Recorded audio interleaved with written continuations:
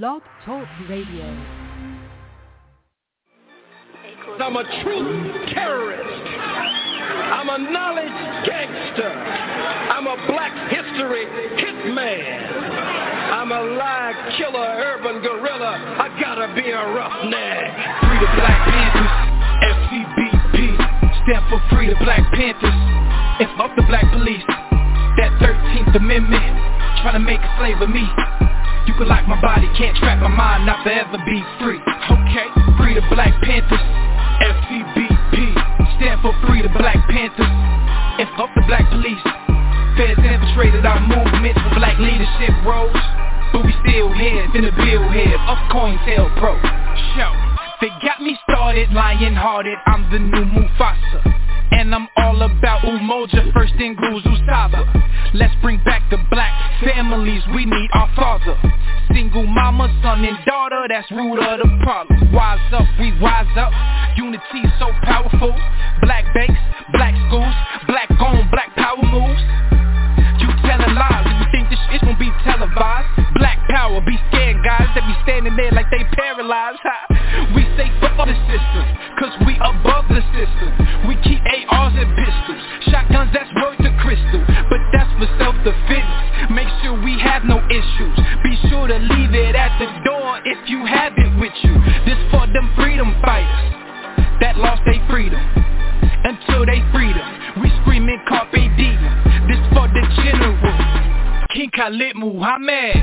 We gon' make your day a holiday, I fuck me promise. Free the Black Panthers, FCBP, stand for Free the Black Panthers, and fuck the black police. That 13th Amendment, trying to make a slave of me. You can lock my body, can't trap my mind, not forever be free. Okay, Free the Black Panthers, FCBP, stand for Free the Black Panthers, and fuck the black police. Feds infiltrated our movement for black leadership roles, but we still here, finna build here, up COINTELPRO. RBG, RBG, RBG, RBG, RBG, RBG. My sisters, my brothers, the council, the elders, cause that's really all I need.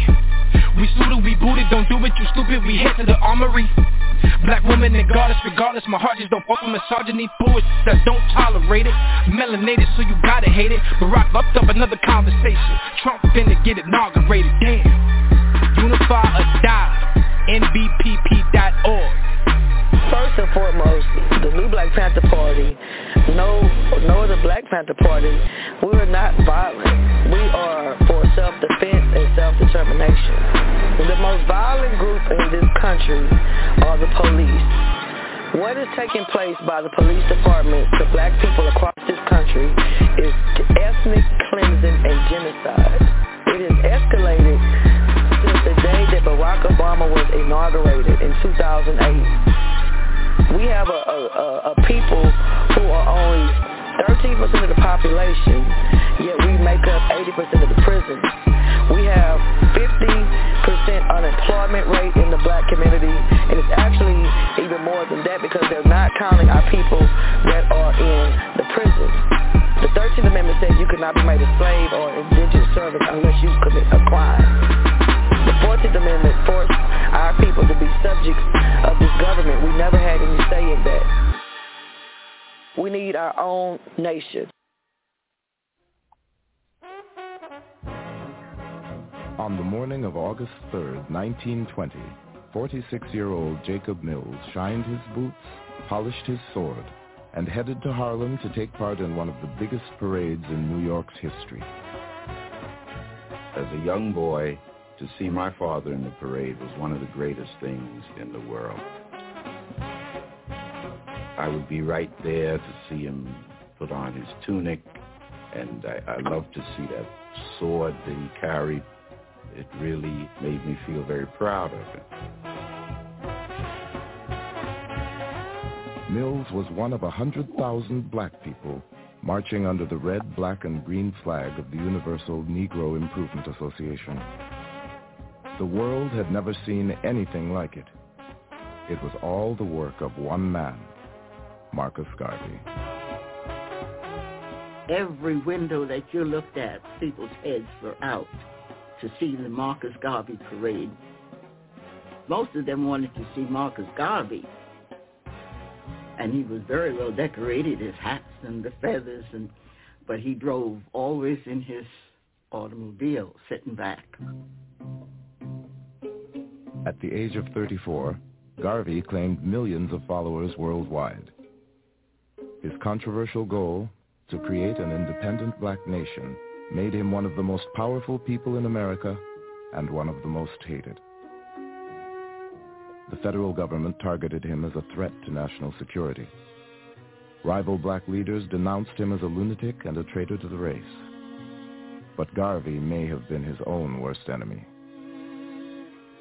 He wasn't one to take advice from others kindly. He made his own decisions, and he would rise or fall by the decisions that he made, because he was a supreme egotist. Volatile and secretive, yet charismatic and visionary, Marcus Garvey changed forever the way black Americans looked at themselves and the world. He started something that became bigger than Garvey himself. He, more than any other figure in the 20th century, symbolizes the turning of the perception of black people into something positive.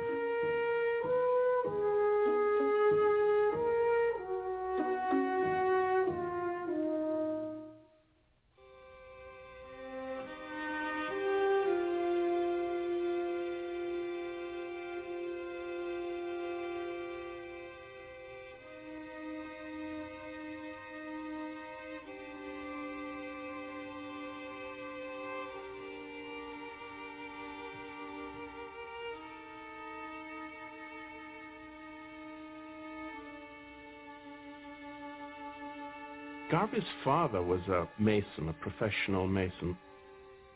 And among the things that he did was to create tombs for people in the St. Anne's Bay graveyard.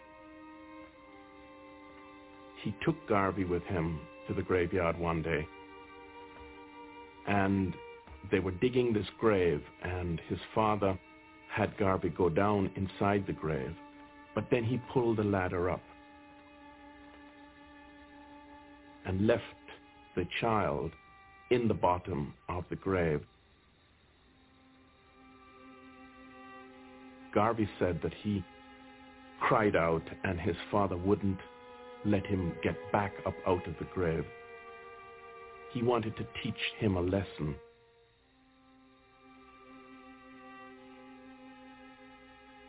Alone in the grave, young Marcus Garvey learned that he could rely on no one but himself. It was a lesson he would carry for the rest of his life.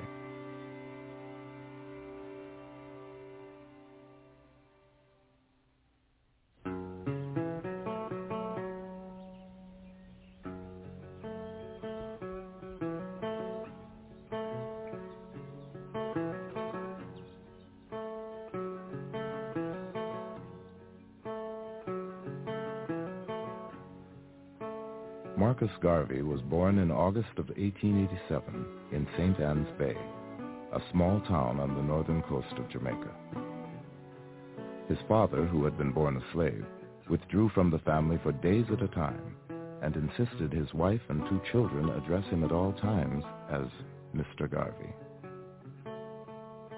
My grandfather was a very stubborn man who had to have his way, who he was quite retiring to. He used to, the strange thing about him, he used to have his own little apartment off the main house where they lived. And he would be by himself there, reading a lot. Now, if you look at it, the thing, Marcus Garvey was like that himself too. He liked to be by himself. Marcus obviously inherited many of his characteristics. Marcus Garvey's father was repressed in many ways, a frustrated person, a person who could find no way out and seemed to have internalized much of the feeling that the world was against him. Garvey's mother raised crops and, like many women of her time, cooked for a white family to support her own. But Sarah Jane Richards wanted more for her only surviving son than a life of common labor in the banana fields. Garvey's mother had tremendous influence upon him, and she had great hopes for him. She wanted, in fact, to call him Moses, and she thought that he was going to do great things. That source of love, that someone, his mother in particular, loved him, helped to create that extraordinary self-confidence that Garvey had. As a boy, Garvey imagined himself delivering speeches to adoring crowds. He spent hours reading, and even that his friends, they couldn't pick a single word from the dictionary that he didn't know. The young Garvey had ambition. He wanted to get out of St. Anne's Bay. Later he said he dreamt of becoming the first gentleman in the world. And it seemed as if he early on developed this interest in a kind of dramatic, epic story of himself in which he would play a leading part.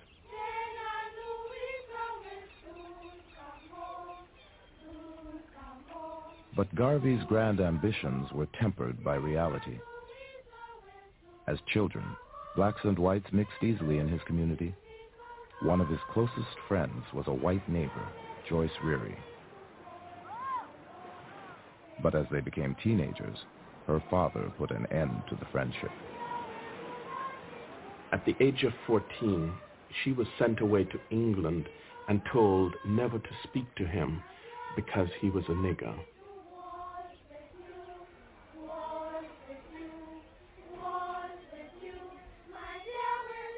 And he said that's the first time that he heard and became aware of this idea of being black and what it meant. He felt shut out. He felt that he was excluded and made to feel that he was not good enough. And the rest of his life was really an attempt to prove that he was just as good as anyone else in the world. Under the colonial education system, Garvey was forced to leave school at the age of 14. He became a printer's apprentice and quickly earned the status of master printer. In the print shop, he learned the power of controlling the written word and would soon publish his first newspaper, Garvey's Watchman.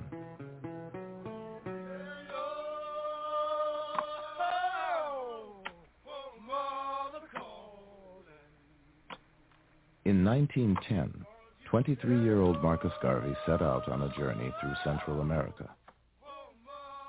Supporting himself as a journalist and laborer, Garvey saw black workers harvesting plantations, loading ships, and building the Panama Canal. They were the power behind the economy, but in their isolation from each other, black people were powerless.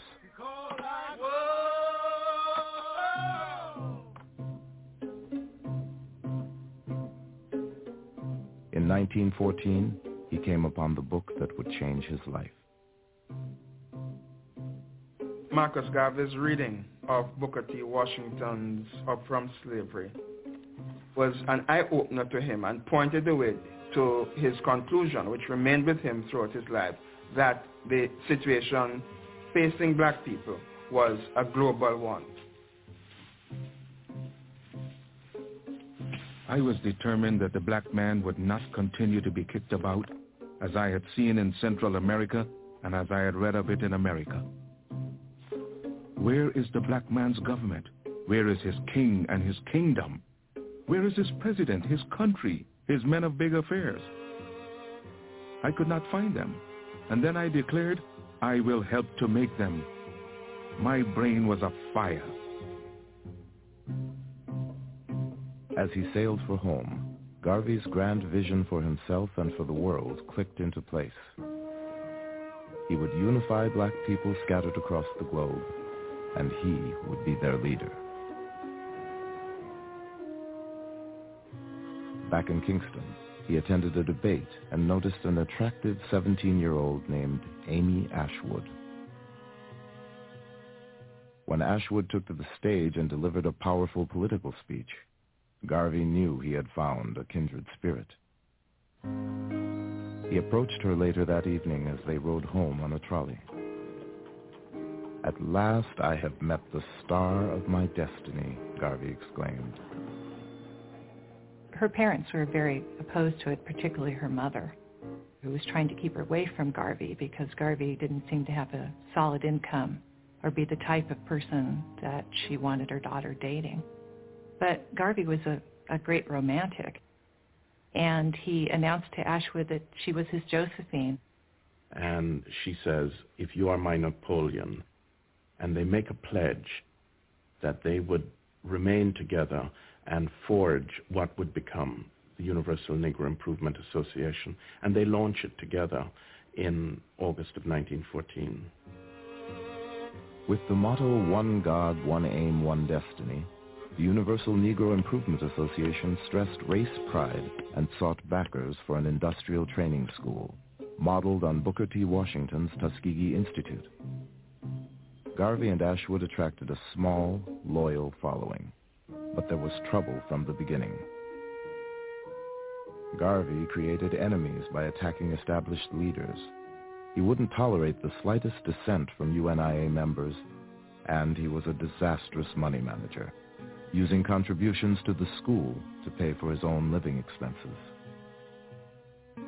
When his few supporters clamored for an accounting, 29-year-old Garvey decided to leave town.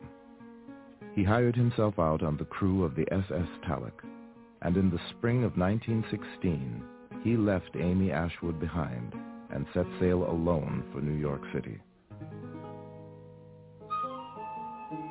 His ideas had failed in Jamaica, but they would find new life in America.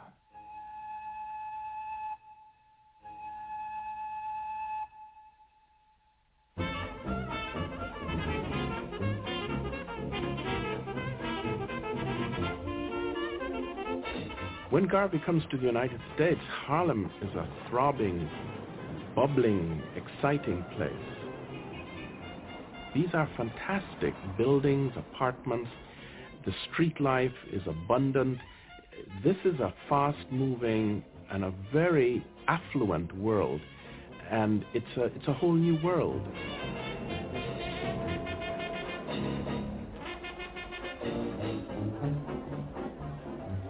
Garvey quickly found lodging with a Jamaican family in Harlem and got a job as a printer. He was not a wealthy person, far from it. Living in a sort of a hall, little hall bedroom, the kind of bedroom that was very popular in Harlem in those days. So he was in pretty poor financial shape.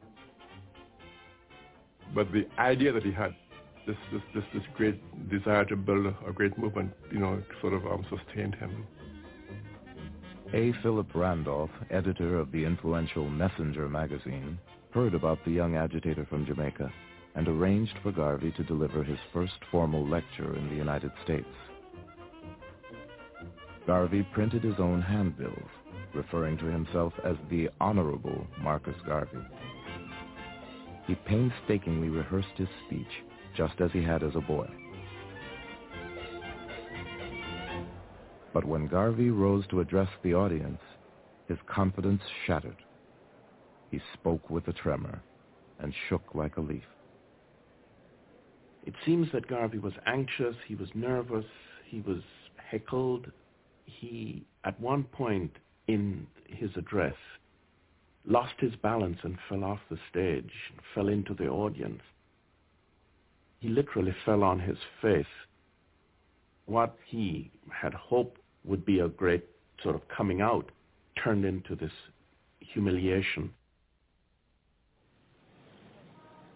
Crushed by the failure of his American debut, Garvey wandered into the Tabernacle Church of Reverend Billy Sunday, a white evangelist who attracted massive crowds to revival meetings.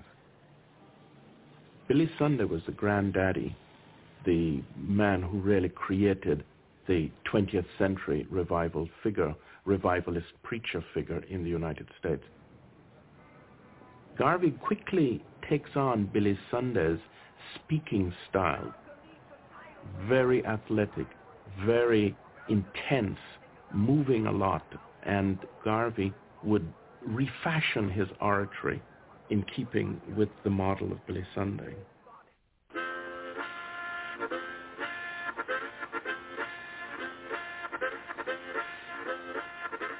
With renewed confidence in his power to move an audience, Garvey set out for a year-long tour of 38 states. His mission was still to raise money for a vocational school in Jamaica. But along the way, Garvey got a first-hand look at the contradiction of race in America, the stunning potential of the most affluent black population in the world, alongside the degradation of Jim Crow and the horrors of lynching.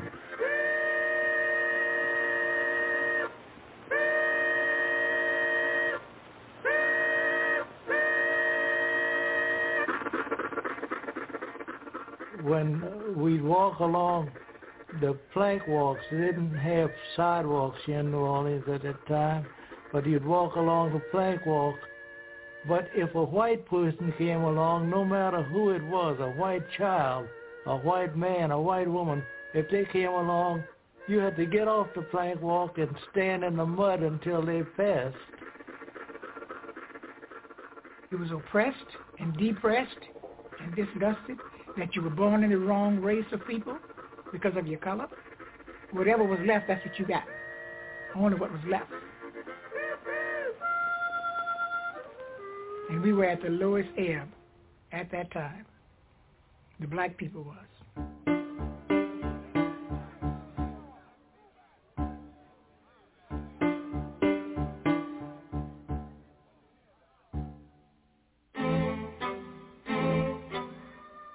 On July 2nd, 1917, just months after America's entry into World War I, the city of East St. Louis exploded in the worst racial rioting the country had ever seen. 39 whites and hundreds of African Americans were killed.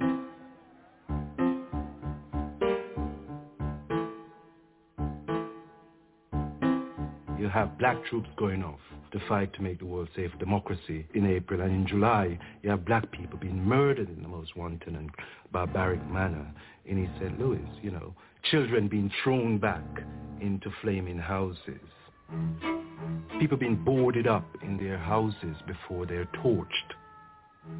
So even by American standards, East St. Louis was a horror.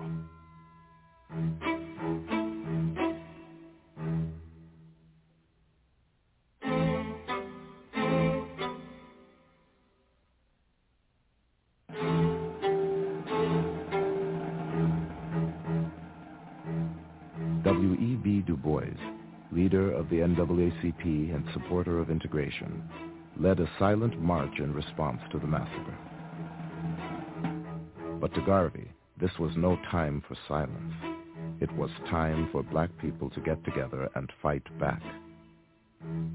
He spoke out at an emergency meeting in Harlem. The whole thing, my friends, is a bloody farce. That the police and soldiers did nothing to stem the murder thirst of the mob is conclusive proof of conspiracy on the part of the civil authorities to condone the acts of the white mob against Negroes. White people are taking advantage of black men today because black men all over the world are disunited.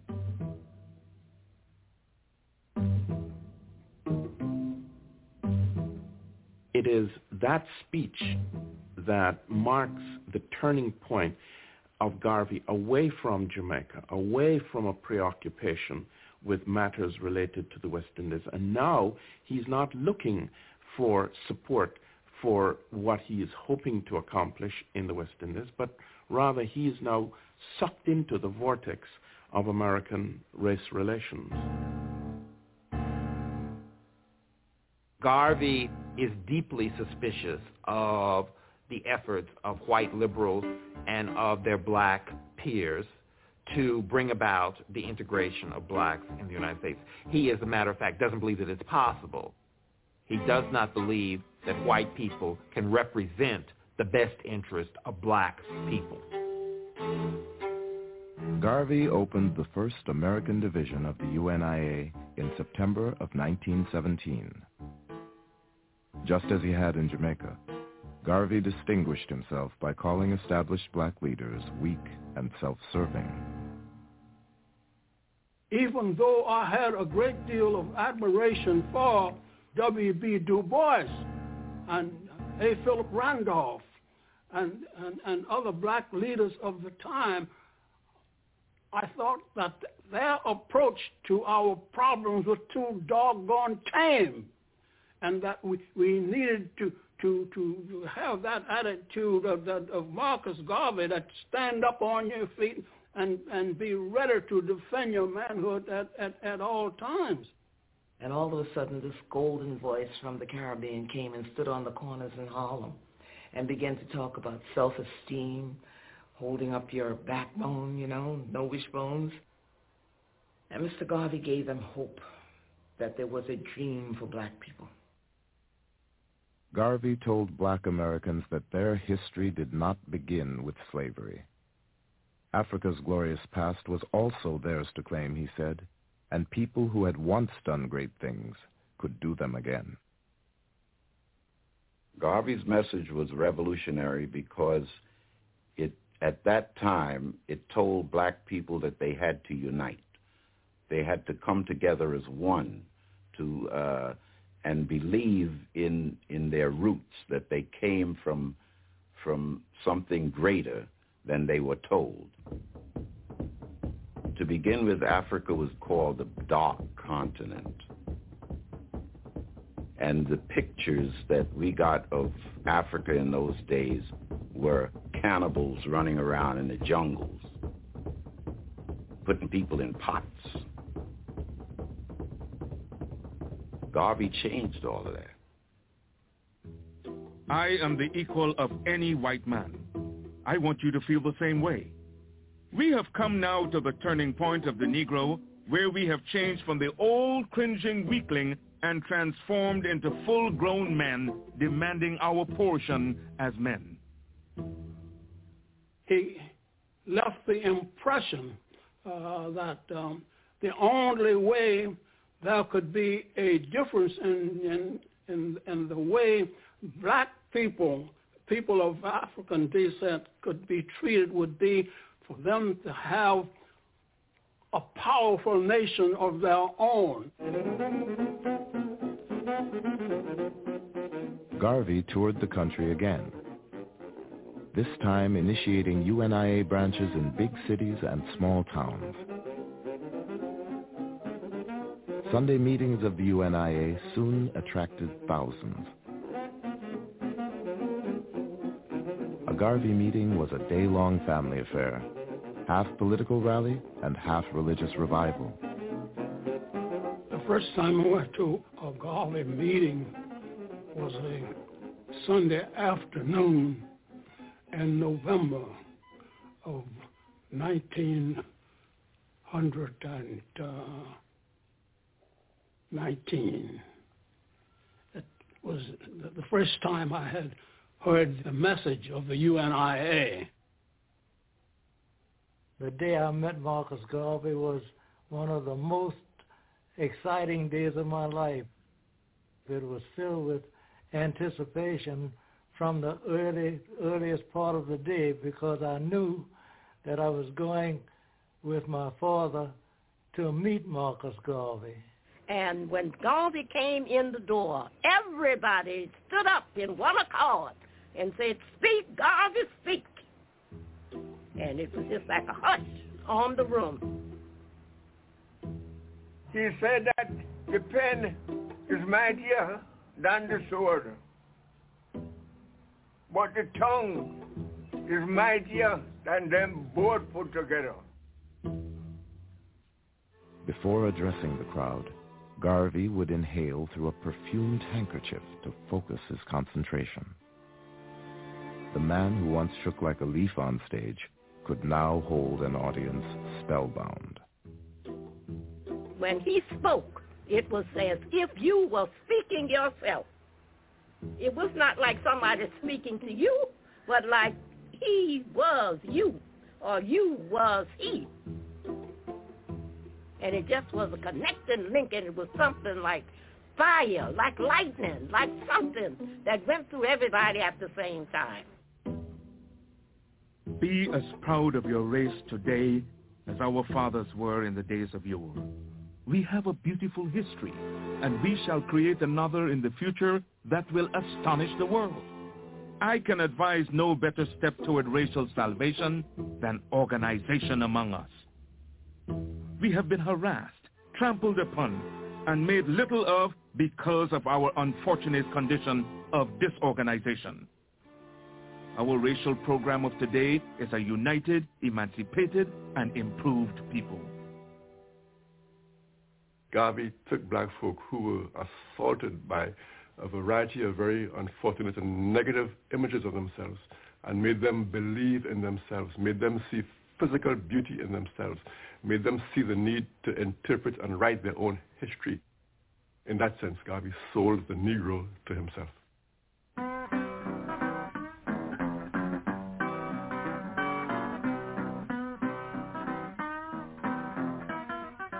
With 35 cents, a photograph, and a pledge to support Garvey's nation-building program, any person of African descent could join the Universal Negro Improvement Association. I saw the light, I saw the light, Mona, I saw the light, I saw the light. Garvey's genius was to transform cooks, maids, and workmen with the pride that comes with a title and a uniform. Always think yourself a perfect being, he wrote, and be satisfied with yourself.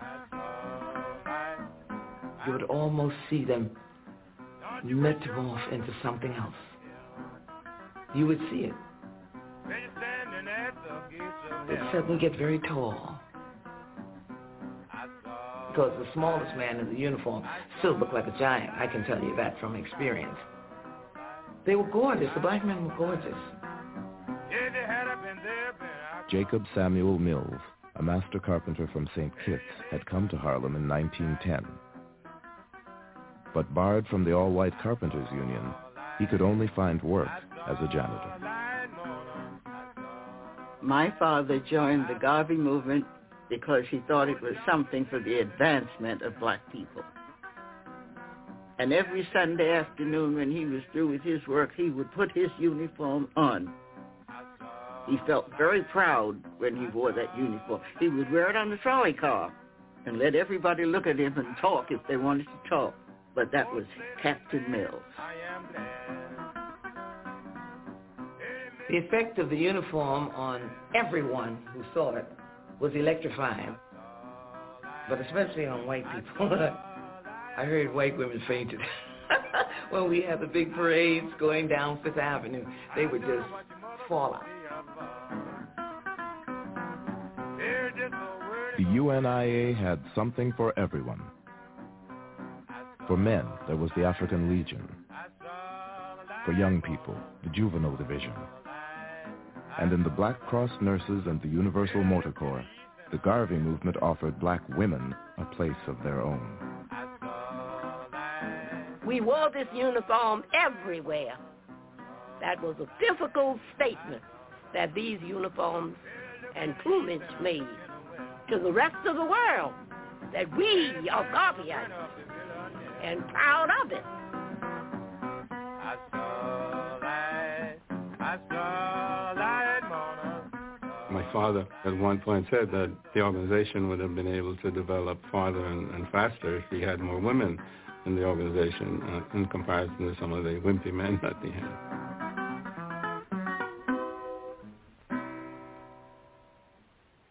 With its elaborate rituals and official songs, Garvey's UNIA was a separate world.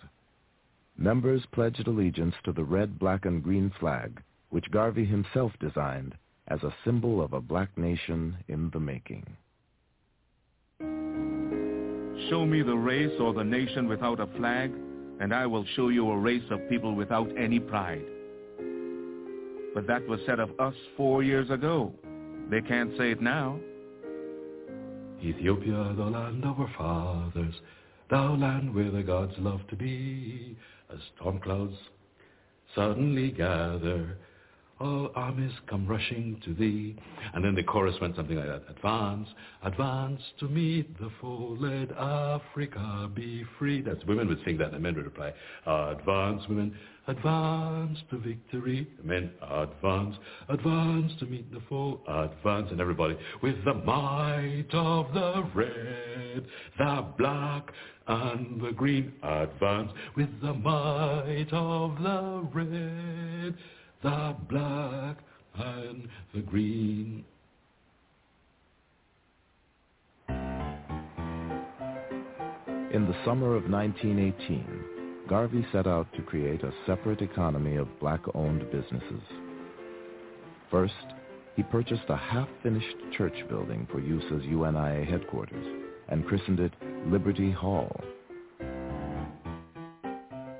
Relying on the printing skills he'd learned as a boy, Garvey started the Negro World newspaper with a cover price of 5 cents. The paper carried essays, poetry, and articles on black history and world events. On the front page of every issue was a long editorial penned by Garvey himself. He distributed the paper with the help of Amy Ashwood, who had made her way to New York a year earlier.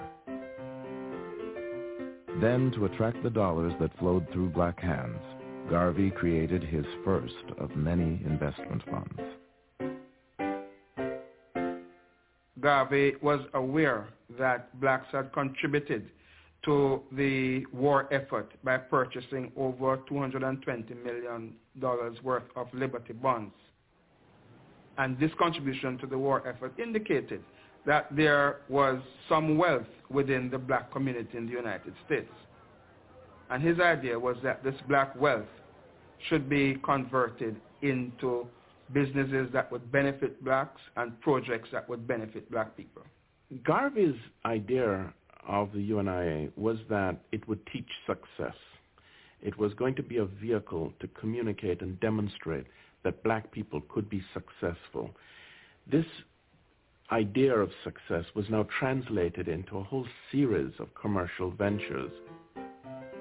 Laundries, restaurants, newspapers.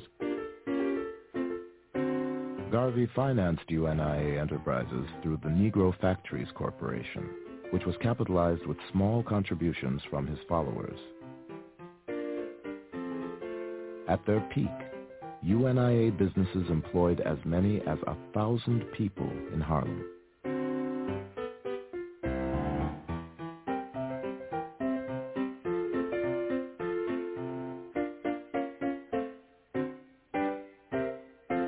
But UNIA businesses quickly began to flounder.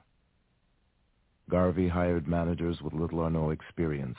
He shifted funds from one company to cover mounting losses in another. And he insisted that his followers play by his rules. When an early member of the Harlem branch challenged his leadership, Garvey physically assaulted him. Garvey was very authoritarian and very anti-democratic in the way he ran his organization. His primary concern was in loyalty, not in competence, because he does not attract around him people who are particularly competent, and they therefore would not tell him or try to stop him from using those monies to finance other endeavors in the UNIA. In October 1919, resentment against Garvey boiled over. A disgruntled investor named George Tyler pushed his way into UNIA headquarters, where Amy Ashwood was now working. Amy Ashwood didn't really want to let him in. He seemed disturbed. Garvey came forward, said, "What do you want?" Whereupon George Tyler pulled out a gun and began shooting. Amy Ashwood threw her body between the shooter and Garvey to protect her lover. George Tyler said, "I don't want to shoot you," trying to aim around her. She tackled Tyler and they tumbled down the stairs to the first floor. As soon as the shots were fired, the people on the first floor had called the police. The police came, they apprehended Tyler and took him to jail in Harlem. And the news reports were that Garvey had been shot in the head, and it made a huge news splash. And that moment becomes the turning point, because Garvey survives 3 shots.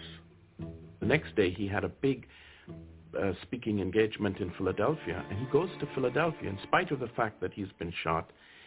He's bandaged, but he goes and makes his speaking engagement, and he now has this extraordinary sort of quasi-religious significance. He survived. He's invincible. By the end of 1919, Garvey claimed over 750,000 followers, and the Negro World was the most popular black newspaper in the United States. But his rising influence would soon make him a target of the federal government and a growing number of black critics, who called the UNIA a house of cards.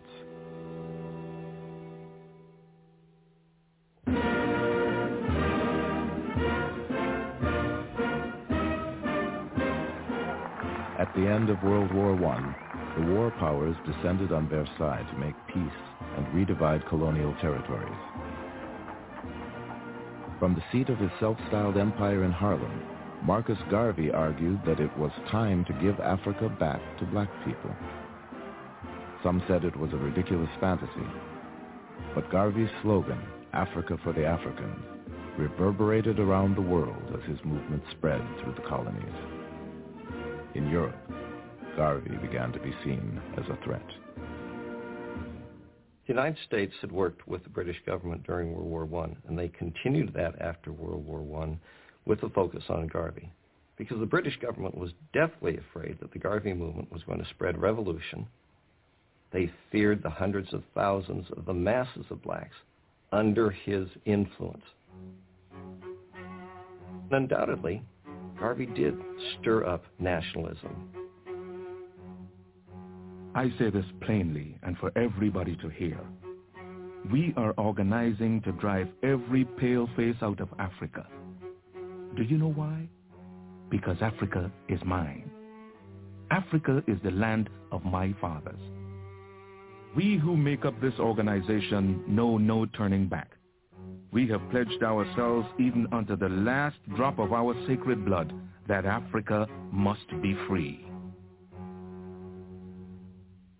Garvey's Negro World, now published in Spanish, French, and English, carried news of rebellion around the world.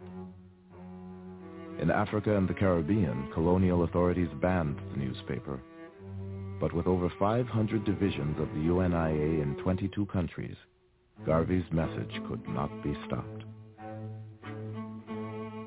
The Negro World was being smuggled into Kenya by seamen, black seamen, and then it would be read aloud to groups of people around this reader, plus young children, young boys in particular, who were charged with memorizing Garvey's editorial in the Negro World. So it would read out, and then these young boys would run off, having memorized it, run off to the villages and spread Garvey's word in that way. In the United States, black troops returned from World War I with high expectations for change. But they returned to a country that was not ready for equality, a country increasingly suspicious of radical political movements. In this unsettled climate, Garvey's appeal to disgruntled African Americans with military training sounded an alarm. Attorney General Palmer decided that there needed to be a special division of the Justice Department. He called it the General Intelligence Division. And he picked a young Justice Department attorney. He was really unknown at that time, but must have been known enough for his diligence, and his name was J. Edgar Hoover. Garvey really gets pinpointed. Hoover, the Justice Department, were clearly hooked on a fixation on Garvey, which would before long become a vendetta. J. Edgar Hoover wrote to a colleague, Garvey is a notorious Negro agitator, affectionately referred to by his own race as the Negro Moses.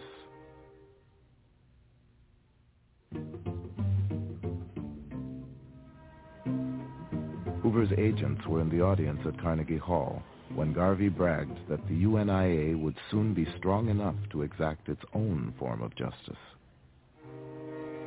When those crackers lynch a Negro below the Mason-Dixon line, since it is not safe to lynch a white man in any part of America, we shall press the button and lynch him in Africa.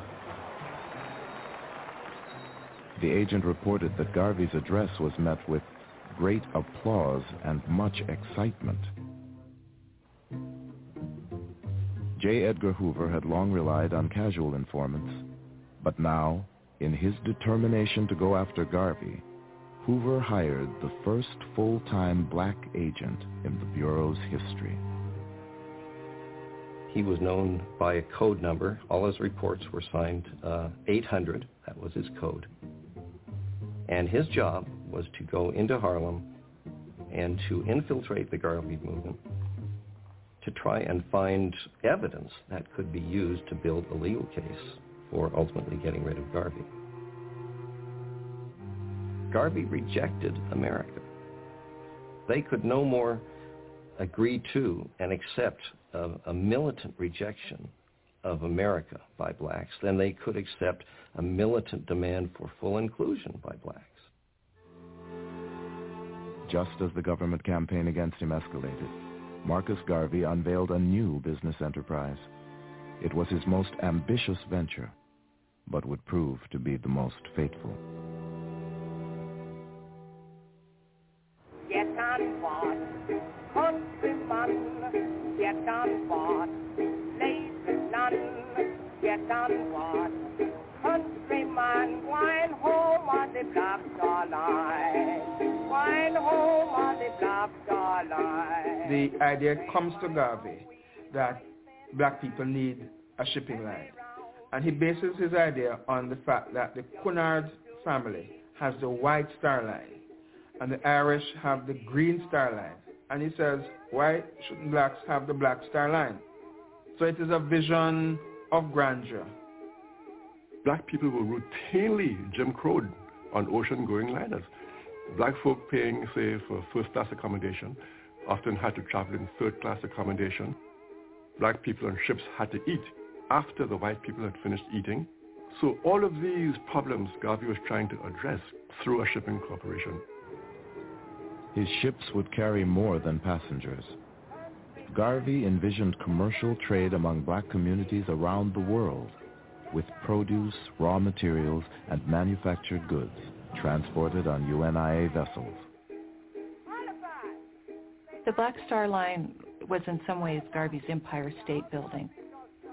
It was this monument to black commerce in the same way that the Empire State Building was this citadel of white capitalism. And it represented the ability of black people to seize the day and to have their own economy.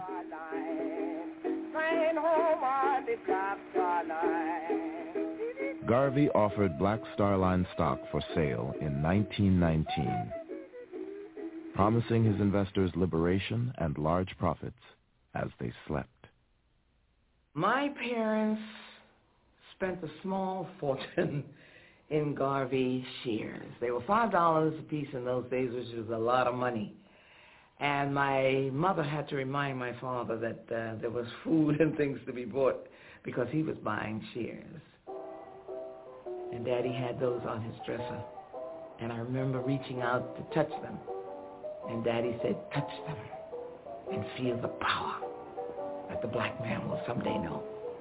Get on board, countryman, get on board, leave this line, get on Just months after his first stock offering, Garvey stunned the world with the purchase of the Black Star Line's first ship. Let our steamships sail the high seas. Not one, not two, but hundreds of them. The stronger we become upon land and sea, the more will be the respect shown to us, and the greater will be the glory. Wine The SS Yarmouth, a 33-year-old wartime coal boat that Garvey planned to rename the Frederick Douglass, would set sail with an all-black crew under the command of Joshua Coburn, a black captain. One bright November morning in 1919, Garveyites assembled on the pier at 135th Street in Harlem to witness the launching of the Yarmouth. A spectator said, "We watched people jump up and down, throw up their hats and handkerchiefs, and cheer while the Yarmouth backed from the wharf and slowly glided down the North River." The ship appeared to embark on a spectacular ocean voyage, but because Garvey had not finished paying for it, the Yarmouth went only as far as the 23rd Street Pier. But when the Yarmouth finally made its maiden voyage, it was cause for an international celebration. The president of Cuba threw a banquet in honor of the crew, and members of his cabinet purchased shares in the Black Star Line.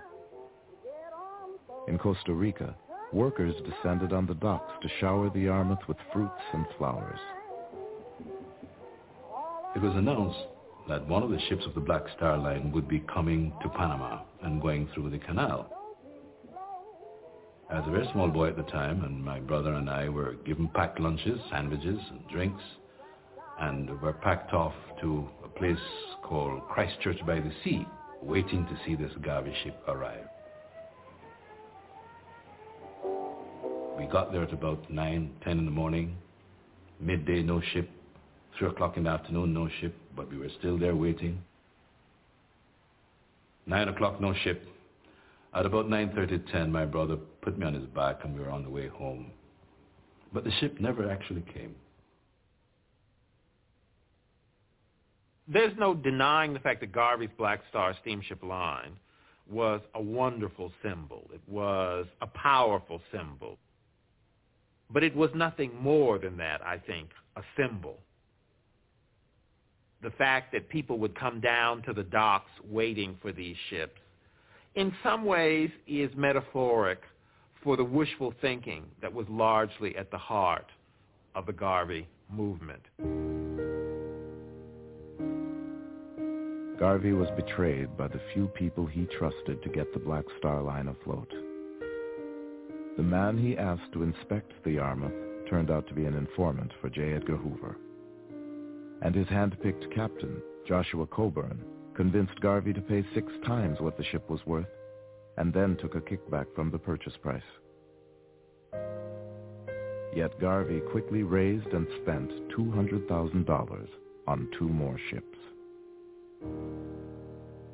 And making the purchase of those liners without being led by experts, he was deceived about the condition of those ships and overpaid for on what their value should have been. It was a disaster for the movement and turned out to be a disaster for Mr. Garvey.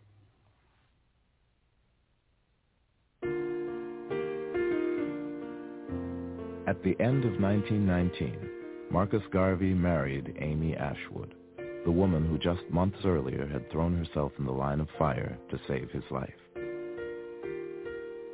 They had a very rocky relationship, a lot of off again, on again, a lot of quarreling, and finally they married in a spectacular Liberty Hall marriage on Christmas Day.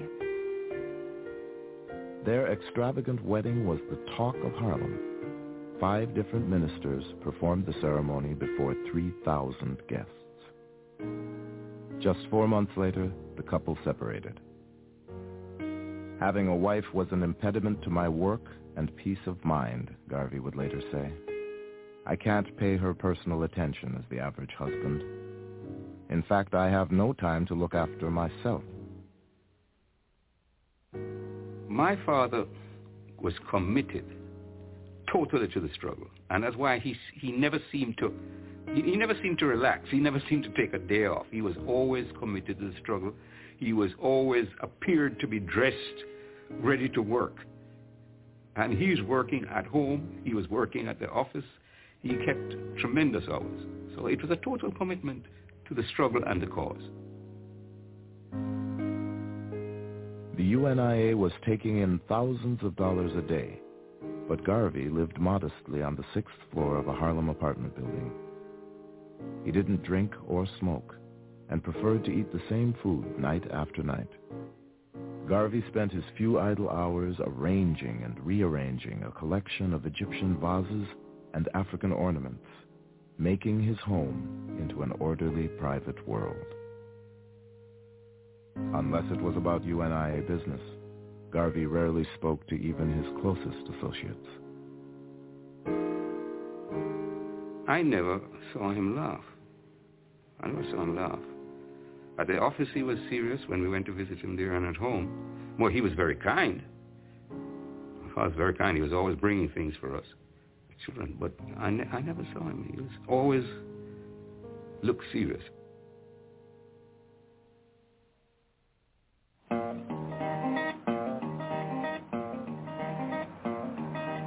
On August 1st, 1920, thousands of UNIA delegates from 25 countries assembled at Liberty Hall and Madison Square Garden. Garvey called it the International Convention of the Negro Peoples of the World. He hoped to move a step closer to his dream of a black nation in Africa, with himself at the helm. The whole convention is this extraordinary public event of pomp and ceremony and magnificence and grandiloquence. Garvey, he would now establish a stage, a world stage for his movement. And effectively what he gave the black world was a government in exile, a government in waiting. We have met in this historic building tonight for the purpose of enlightening the world respecting the attitude of the new Negro. If you believe that the Negro should have a place in the sun, if you believe that Africa should be one vast empire controlled by the Negro, then arise and sing the national anthem of the Universal Negro Improvement Association. The month-long convention combined substance with overblown symbolism. Garvey installed officials with outlandish titles like Supreme Potentate, Leader of the American Negroes, and Lady Commander of the Supreme Order of the Nile. After insisting that no African was qualified for the post, Garvey named himself Provisional President of Africa. But behind closed doors, convention delegates produced a groundbreaking document. They developed a program which was based on assessment of what was the black experience in up to 1920 and how do we go forward, which led to the development of the Declaration of Rights of the Negro Peoples of the World. They were thinking there needed to be a black Declaration of Rights. This was an important document that called upon the nations of Europe and America to respect the rights of black people throughout the world. This was the moment at which Garvey, I think, was both the most powerful in the sense of his articulation of ideas of justice along racial lines, and at the same time, his most grandiose and megalomaniacal, because there was really nothing behind any of this.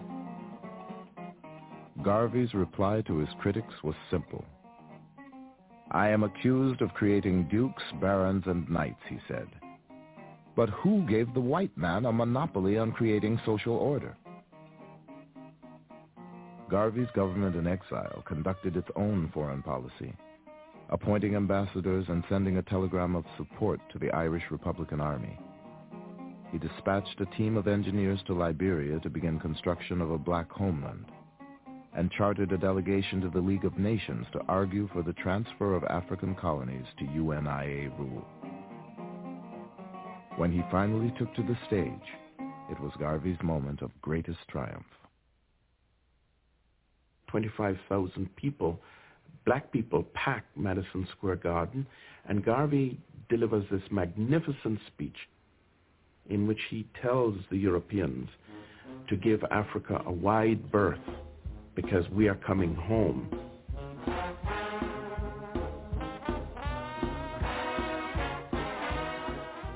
The day after Garvey's speech, a massive UNIA parade stretched through Harlem.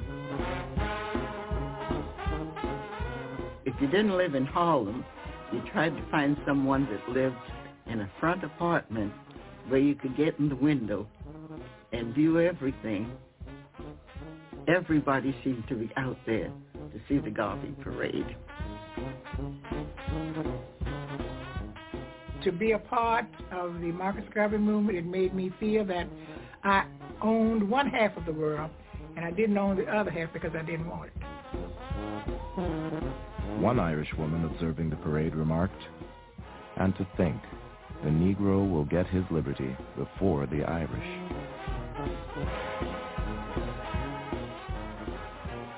And of course we were looking for my father, who would be in the group of officers marching proudly down the avenue with his sword at his side. It was an exciting thing to see. Marcus Garvey now stood at the head of the largest black movement in history. He claimed millions of followers around the world. But with the Black Star Line hemorrhaging money and his black critics and the U.S. government on the attack, Garvey's fast-rising star would soon begin to fall.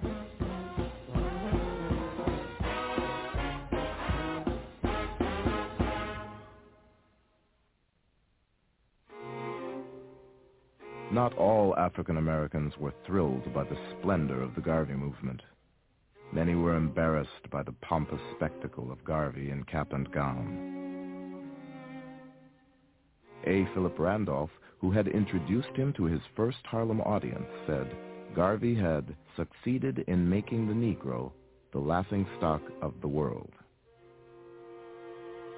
W.B. Du Bois and A. Philip Randolph saw Garvey as a person who was engaged in a grand distraction. Garvey's emphasis on a program of African redemption, his pretensions to some kind of imperial posture as the provisional president of Africa, they thought of as either charlatanry or just pure buffoonery. Their complaints about him provide a legitimation for the government to move against Garvey. Because you can always say, you see, his own people don't even want him. And if they don't want him, then there must be something wrong. Encouraged by growing black opposition, the U.S. government stepped up surveillance of Garvey.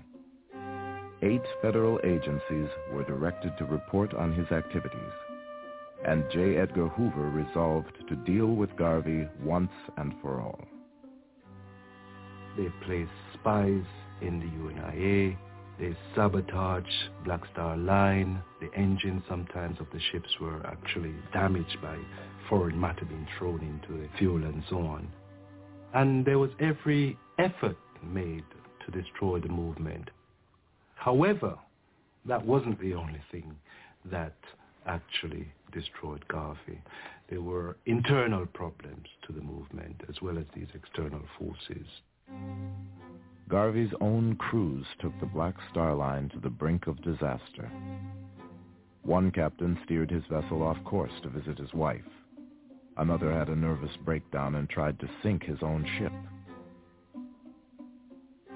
Enraged at the chaos on board one ship, Garvey got into a fistfight with the captain and fired half the crew. But when it came to mismanagement, he had only himself to blame. Garvey looked for people who would be personally loyal to him. I think this is the only way we can explain the mismanagement and incompetence of the Black Star steamship line. The first treasurer of that line was a railroad clerk who had no experience in bookkeeping. What was important here, I think, was not an intellectual competence, but a loyalty to this charismatic leader. As things spun out of control, Garvey confided in Herbert Boulin, the owner of the Berry and Ross Doll Company. To Garvey, Boulin was one of a few real friends.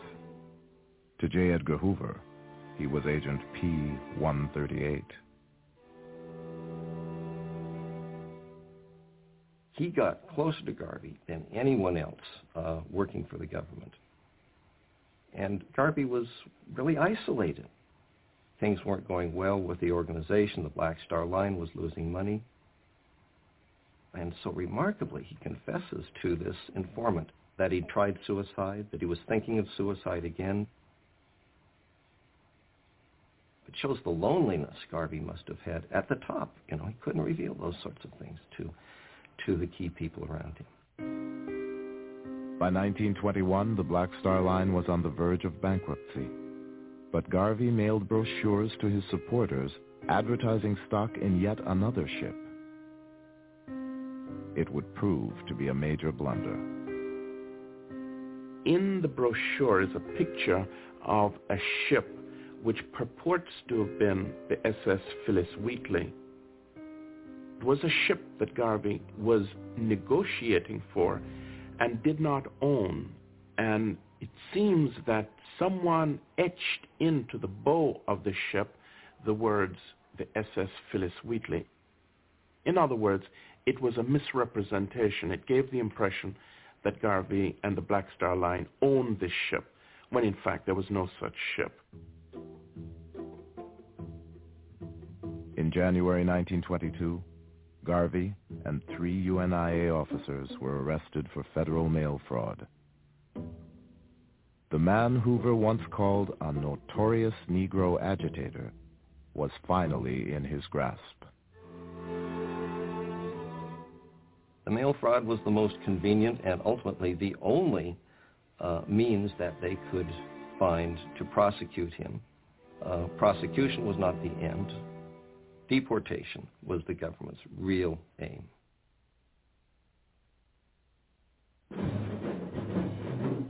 In July 1922, while he was out on bail, Garvey made a move that would lead his black critics to question his sanity.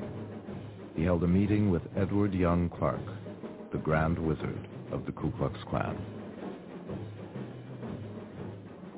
Garvey felt that the Ku Klux Klan represented the invisible government of the United States. That's the real source of power in America, Garvey believed. And Garvey felt that as provisional president of Africa, he was entitled to meet with the counterpart of white American power. And so Garvey didn't feel that he had done anything wrong. In fact, Garvey thought that what he had done was a diplomatic stroke of genius. After he met with the Klan leaders and had them speak at his rallies, he was viewed as an enemy of black people. For a so-called responsible black spokesman to be having anything to do with these people was viewed as a complete and utter betrayal. This was too much. In a letter to the Attorney General, 8 prominent black critics said the UNIA was composed of the most primitive and ignorant element, Negro sharks and Negro fanatics. They called for Garvey's deportation, but Garvey fought back. When W.E.B. Du Bois called him the most dangerous enemy of the Negro race, Garvey said Du Bois was a rabid mulatto who needed a horsewhipping. A. Philip Randolph, who had once befriended Garvey, called the UNIA leader a half-wit, low-grade moron. In the midst of that, A. Philip Randolph received a package in the mail, and thinking it was a bomb, he called the police. They opened it up, and they found that it was the severed human hand of a white man, signed with a note signed by the KKK. Randolph believed that it was really the Garvey movement that had sent it. Garvey, now frequently accompanied by 8 bodyguards, denied involvement and said he was the target of violence. But then Reverend James Eason, once Garvey's hand-picked second in command, and now expected to be a key prosecution witness, was shot and killed. Before he died, Easton identified his assailants as Garveyites.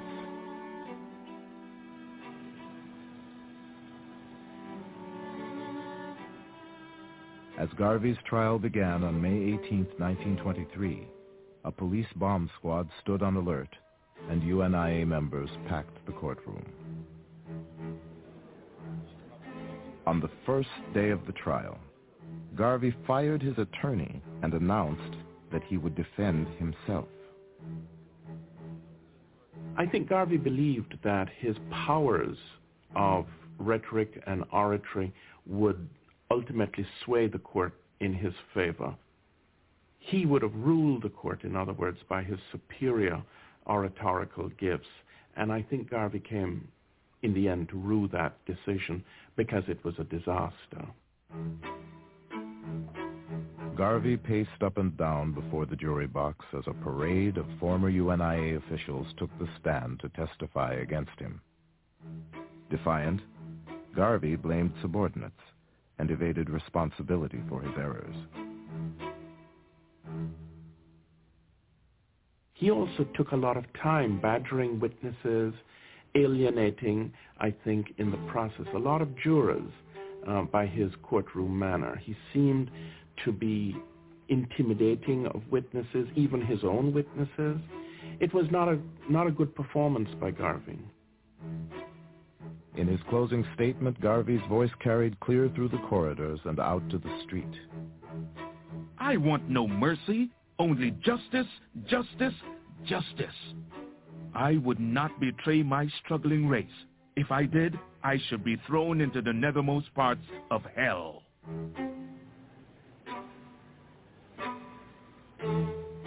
After a 4-week trial, his 3 co-defendants were acquitted, but Garvey was convicted and given the maximum sentence of 5 years in prison. Hoover's agents had the UNIA under surveillance for years in search of damaging evidence. But in the end, Garvey's conviction hung on using the mails to defraud one man, Benny Dancy, of $25.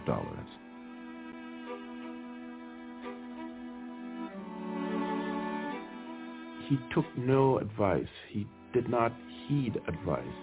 He felt that anything contrary to his view of things was an attempt to derail him or to deflect him from his goals.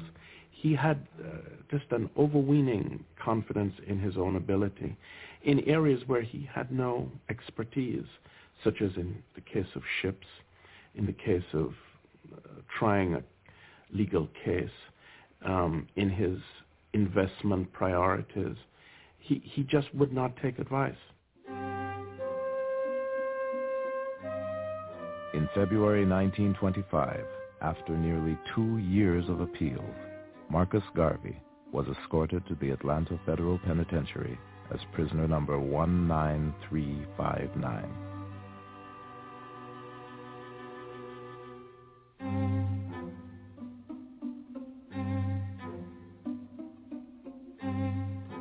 His only personal assets were $40 and a few hundred shares of his own worthless stock.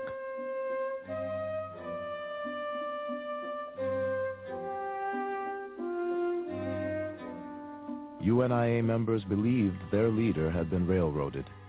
To dampen their frustration, Garvey wrote a song. Let no trouble worry you. Keep cool, keep cool. Don't get hot like some folks do. Keep cool, keep cool. Garvey's personal secretary, Amy Jakes, had become his second wife in 1922. While he was in prison, she and Garvey's followers struggled to keep the movement alive and raised tens of thousands of dollars for Garvey's defense. There's one group in rural Louisiana that gave on average 5 cents. They actually gave $8, but when you actually counted the number of people involved, it actually amounted to something like 5 cents each. And it actually showed the level of loyalty that the little people had towards Garvey and the movement people around the world began to send in petitions and letters and so on. There were literally millions of signatures that were appended to petitions that were taken to various government agencies in Washington, D.C. In South Africa, people would have Marcus Garvey Sundays and pray for Garvey and so on. If they put you in a flame, though you should not bear the blame. But the government had its own reasons for wanting to release Garvey. Garvey had very weak lungs, and he also suffered from heart disease. He suffered from bronchitis, and a series of asthma attacks, was often put in the prison hospital. They feared that he could die or become severely ill, and it would just add to the martyrdom aspect of the Garvey movement and increase his following. And there was an election year coming up in the U.S., and the Republican administration felt that black folk, who were largely Republicans in those days, might vote for the other party if Garvey was not released.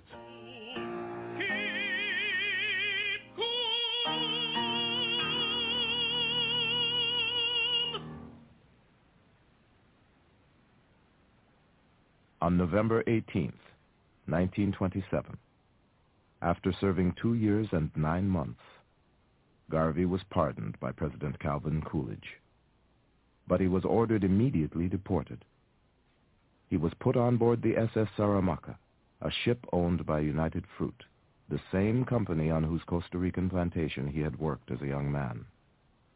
It was announced that Garvey would sail back to Jamaica from the port of New Orleans. It was a Monday morning in November, a cold, drizzly, damp November New Orleans morning. It was more like a Mardi Gras day in New Orleans on that particular day, going out to see Marcus Garvey on this ship. I imagine the conductors got tired of asking for fares, so some people rode for nothing, and the fare was only 7 cents. And they were just packed on top of each other on the streetcar going out to the riverfront. And everybody went out with their children, everybody just to get that glimpse of him as the ship would leave. And the people could stand on the levee and stand close to the river. And, they were for miles around, so a lot of people. Mr. Garvey was not allowed to land. He had to stay on board ship. He did not put his foot on land. And he spoke to the people, bidding them farewell and wishing them well and asking them to hold on, keep the fort. As the ship was moving out from the docks, the people on shore were singing the President General's hymn. One God, our firm endeavor, one aim most glorious strength, one destiny forever. God bless our president. We saw waving. We saw him do that with a handkerchief or something. But the people in general, they just was waving. Waving, waving, waving, and crying and waving. Crying and waving. And the waves appeared to have been in harmony with the song as the people were singing, and the boat was moving out to sea.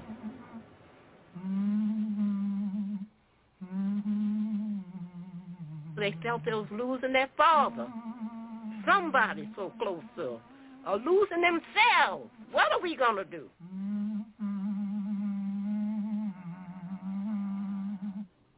And my mother said until the day she died, she would not forget the sight of Garvey waving that white handkerchief as far as she could see the boat.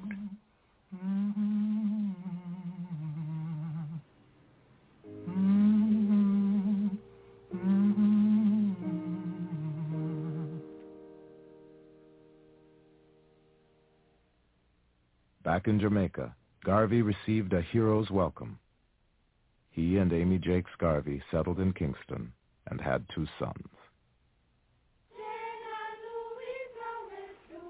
He tried his hand at elective office, real estate, an amusement park, a collection agency, and a newspaper. But when an American court took title to his personal assets and all UNIA property from New York to Kingston, Garvey was forced to declare bankruptcy. Garvey was now a person who had come down in the world.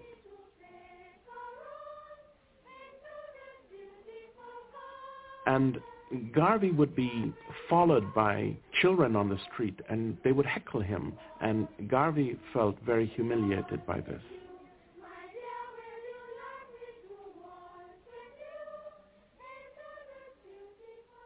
Garvey relocated to London in 1935. For a time, he had regular speaking engagements and managed to publish a newspaper. A handful of UNIA members, including Jacob Mills, migrated to Liberia on their own. But without Garvey's strong hand, his hundreds of thousands of followers in the United States dwindled to a small band of the faithful. The men folk, if they had your names and everything, and you are a member of the UNIA, you'd lose your job. So you had to meet in disguise. That was one of the reasons why the Garvey movement was so thorough in being broke up. You couldn't say, I'm a UNIA member. I was Marcus Garvey. You whispered it, Marcus Garvey. You could not speak his name. Garvey was alone in London. The asthma and heart disease that had plagued him in prison began to worsen. Garvey had a stroke in January of 1940, and he becomes incapacitated. George Padmore, who was a columnist for the Chicago Defender, had heard a rumor that Garvey had died, and instead of confirming this, he published a premature obituary. The obituary described Garvey as a man whose followers had deserted him, a man who died broke, alone, and unpopular. When Garvey reads it, he lets out a loud moan and he collapses. He suffers a second stroke. And next morning, he dies. The date was June 10th, 1940. Marcus Garvey died a forgotten man. But his vision of Africa would influence future generations of what he called the beloved and scattered millions of the Negro race. When Garvey's passionate ideas about black pride and independence finally took hold, he would be revered by many as a prophet and a saint. In death, I shall be a terror to the foes of Negro liberty. Look for me in the whirlwind or the song of the storm. Look for me all around you. In his 53 years, Marcus Garvey never set foot in Africa. I dreamed a dream that he came and I saw him. And he said to me, Barnes, do not be worried, for everything is working according to plan. I am not dead. I am only sleeping.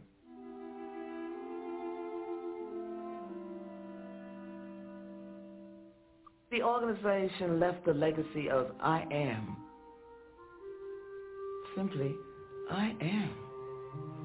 With no apology. I am. We had never had that up to that time. We belonged to churches where we sang, but Garvey made you stand tall and quiet, looking into the future. And that's a great legacy.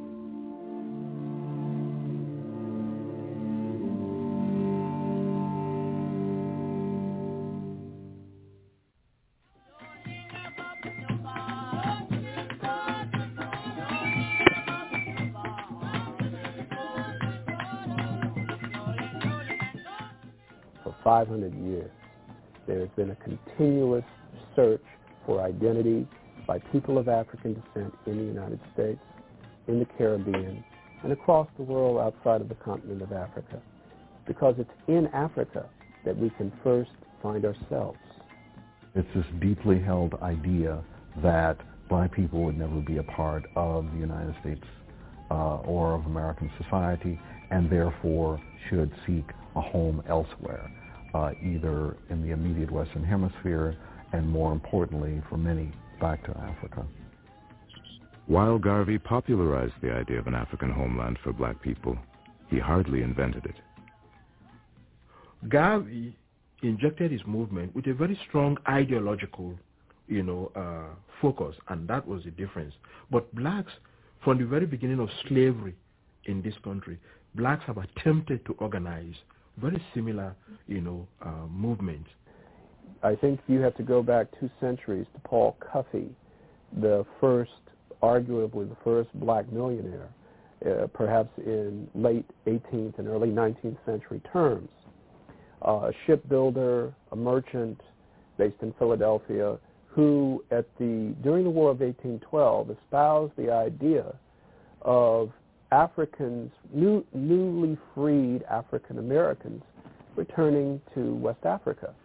In the early 19th century, African Americans, through the American Colonization Society, established Liberia. And over 20,000 African Americans, newly freed slaves, found their way in a home in West Africa. There were movements to relocate African Americans to Latin America, to Liberia, to Central America, any number of places. And I suspect that Garvey, being the voracious reader that he was, probably had read about many of these things. Garvey enlarged the vision of earlier repatriation movements. For Garvey, Africa was not merely a physical place, but the political, cultural, and spiritual embodiment of home for a people who were dispossessed. What Garvey gave the Back to Africa movement was much more of an oppositional, anti-imperialist, anti-colonial movement that did not go begging to the colonialists to make concessions to us, but talked about organizing ourselves, organizing, in Garvey's own mind, an African empire to redeem Africa. It was a standing up, being independent. We are going to throw the white man out of Africa. Going back to Africa meant first and foremost psychologically and culturally. That is, black people who had been brainwashed to deny their own African identity had to first go back to Africa through their own mentality. By reclaiming Africa and winning Africa in one's own mind, you could achieve political and cultural liberation no matter where you were as a person of African descent.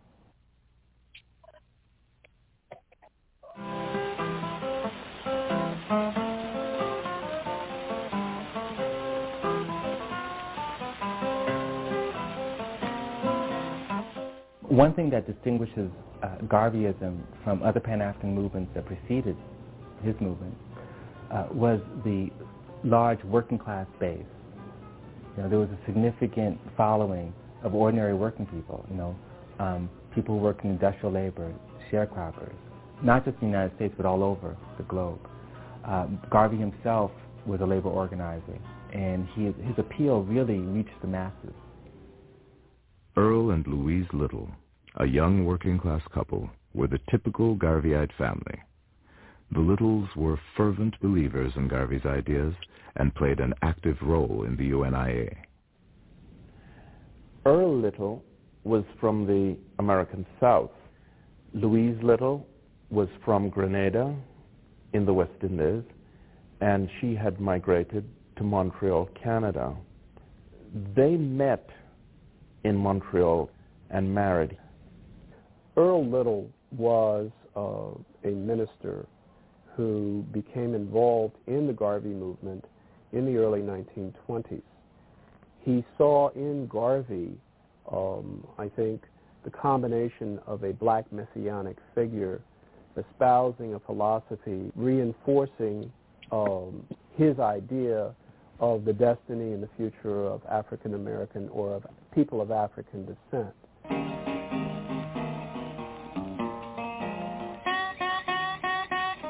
Wherever the Littles and their growing family settled, Earl and Louise joined or started chapters of the UNIA.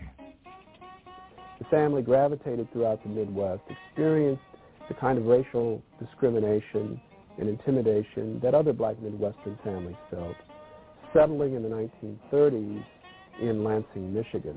Louise Little was the secretary of the Lansing UNIA. She also wrote the reports of meetings and divisional activities for Garvey's Negro World. The Littles were typical Garveyites, I suppose, in that they were ordinary working people who believed in race pride, who believed in race first, organizing around the institutions that could benefit black people as a whole. They weren't leaders in terms of being national leaders. They weren't the kind of race men and women who would hang out in circles with Du Bois and people like that. But instead, they were very local, committed, believers. Earl Little preached the Garvey movement. His wife, his family, all of those who were connected to him were Garveyites, because he was talking about doing for self, eliminating oppression against people of African descent, developing their own churches, their own schools, controlling their own community. The white power structure saw this as threatening to the point where he was murdered. But that message was so powerful that it was magnified even in the next generation through his son, Malcolm Little, who ultimately became Minister Malcolm X. Malcolm was infused literally by birth and by experience in terms of going through the rites of passage, if you will, as a young adult, and into being a advanced Garveyite, if you will.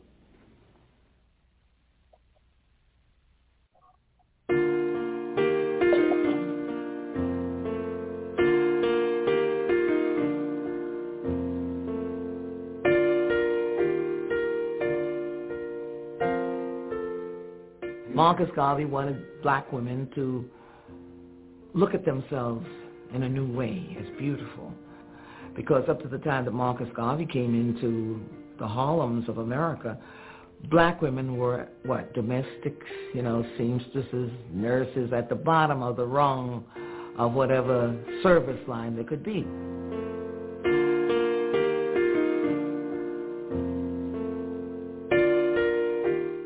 After you joined the government, you are convinced that you were somebody. It made you feel that you was valuable and you were worthwhile, and that you had something to live for. You had something even to die for if necessary. That's how important it was to be a part of the Garvey movement. That's how I felt, and until today, that's the way I feel. The Garvey movement sought to counter negative images of black women. In contrast to the demeaning stereotypes of black women in American popular culture, in the UNIA, black women were revered, and their beauty was celebrated. Garvey idealized women. He had a romantic view of the beautiful black woman, the black goddess, Africa herself as a woman, and he idealized women, and he wanted to place them on pedestals in a way of lifting them up from jobs like domestic service into middle-class life. He published photographs in his newspaper, The Negro World, showing beautiful black women. He wrote a famous poem, for example, called The Black Woman, which begins, "Black Queen of Beauty, thou hast given color to the world. Among other women thou art royal and the fairest. Black men worship at thy virginal shrine of truest love.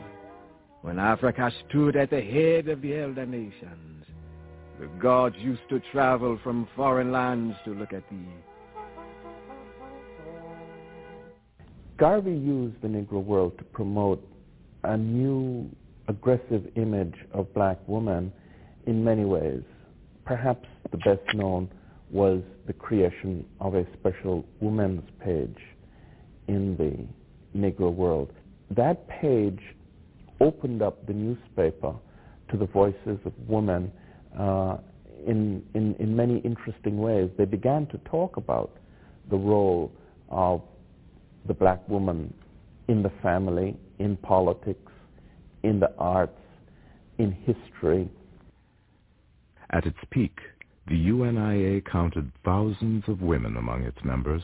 Many were drawn to an organization that offered opportunities denied them in the larger society.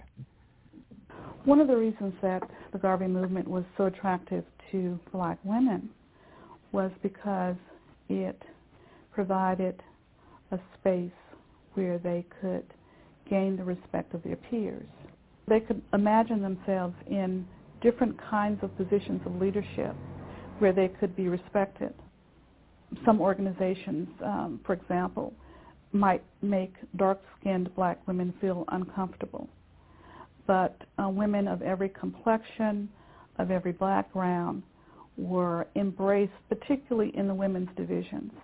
At every step of the way, women were extremely prominent in the UNIA, both in its councils as well as in its auxiliaries. It had an official women's auxiliary, and probably the most prominent auxiliary was the Black Cross nurses, who symbolized the activism of women in the Garvey movement. The Black Cross nurses, a women's auxiliary modeled on the Red Cross, was a highly respected unit of the UNIA. In addition to receiving training in first aid, Black Cross nurses visited the sick, operated food banks and meal programs, and played a major role in recruiting young women to the Garvey movement. If one actually counts noses, probably 2/3 of the core of Garvey supporters who did the envelopes, who passed out and circulated the Negro world, who actually built on the ground local institutions that reinforced and reached young people for Garvey were black women. And Garvey himself would have admitted this.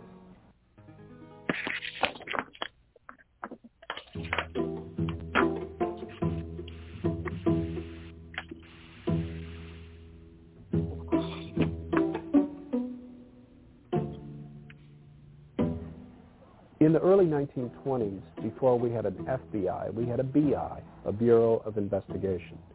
A young, ambitious, and unprincipled attorney named J. Edgar Hoover was hired in the BI, and one of his first assignments was to explore how to destroy the mass movement, revolutionary Pan-Africanist movement led by Marcus Garvey. J. Edgar Hoover learned the tactics of disruption, of surveillance, of the use of the law and the breaking of the law to destroy a legitimate social protest movement.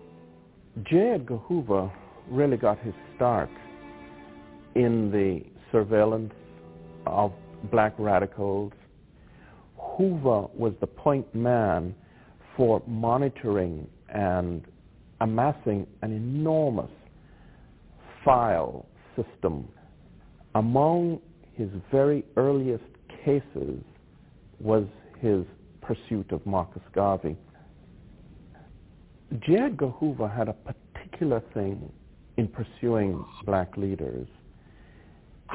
It's partly psychological, it's partly social.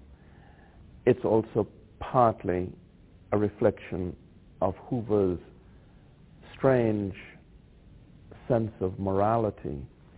He felt that blacks had to be kept in check because if they weren't, they could contribute to the destabilizing of American morality.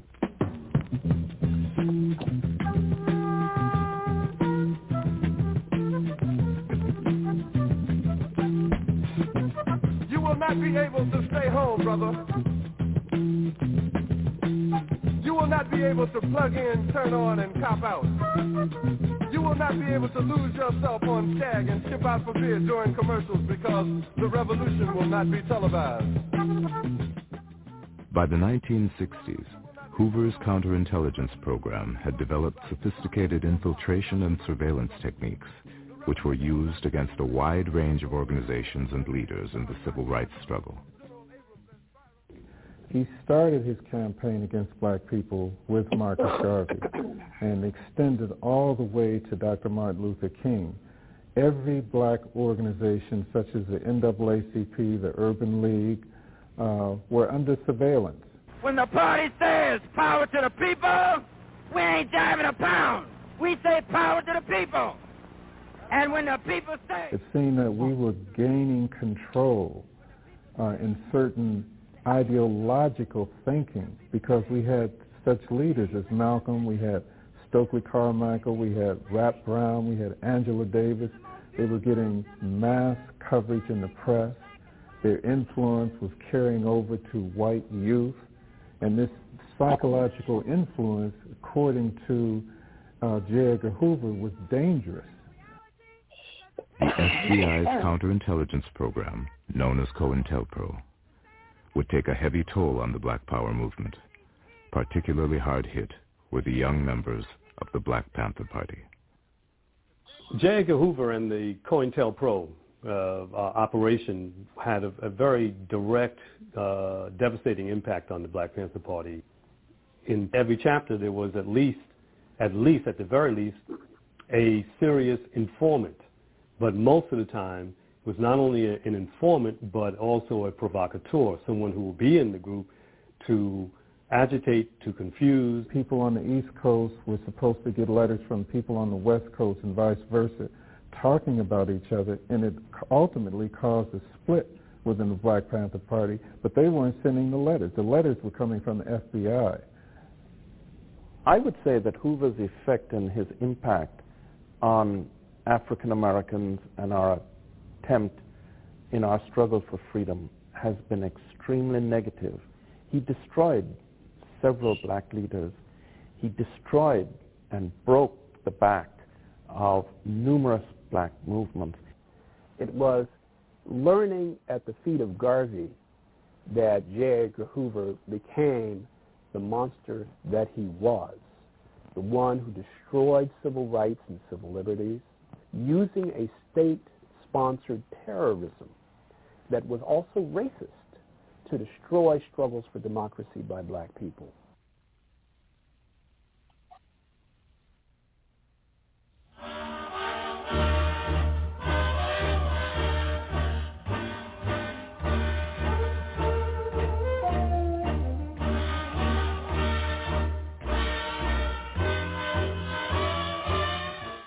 Garvey had a profound influence on the Harlem Renaissance, not in the way of the Harlem Renaissance writers joining the UNIA, but providing a kind of political backdrop to their understanding of the relationship between art, the imagination, and the politics of being black.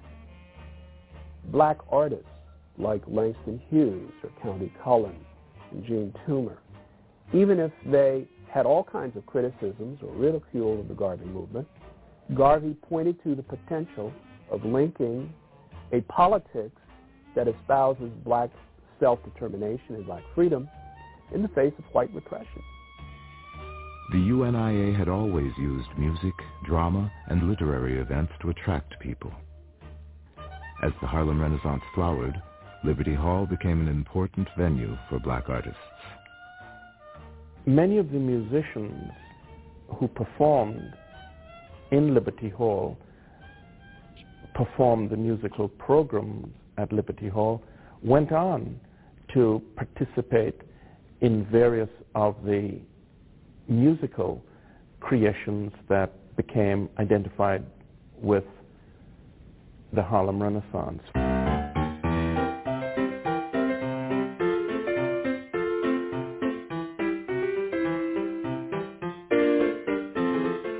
Harlem stride piano became the kind of musical soundtrack of Liberty Hall and the Garvey movement. Fertile ground for artistic expression was also found in the pages of Garvey's highly successful weekly newspaper, The Negro World. In the pages of The Negro World, many of the early writers who would become identified with the Harlem Renaissance were first published.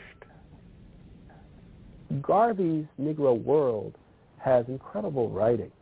The power, the voice, the diversity of the newspaper is simply striking. And I think if Garvey did nothing else except to launch this vehicle of black analysis and opinion, his name would be known throughout black history for all time. The aggressive political stance of the Garvey movement came to be reflected in the art and literature of the Harlem Renaissance. One theme that runs through the Harlem Renaissance is the idea of the new Negro. And the new Negro, in some ways, is a proclamation of black people's insistence on self-defense, on fighting back against white racism, against imperialism. And much of the poetry and songs coming out of the Garvey movement really captured that theme. African American artists began to use the black experience as the foundation of their creative expression. You can't help but read Claude McKay's If We Must Die, written in 1919 during the Red Summer, without understanding the context of that poem. The fact that hundreds of African Americans were burned out of their homes, dozens lynched, murdered, some burned at the stake, burned alive in that summer. That the Ku Klux Klan by 1919 had over 1 million white members across this country, that it had taken over state legislatures. If we must die, let it not be like hogs, hunted and penned in an inglorious spot, while round us barks a mad and hungry dogs, making them mock at our accursed lot. Like men we'll face the murderous cowardly pack, pressed to the wall, dying, but fighting back. If We Must Die is a poem that says, basically, if I'm going to go out, let me go out fighting back rather than on my knees. And that theme ran through the Harlem Renaissance, it ran through black nationalist politics up until this day.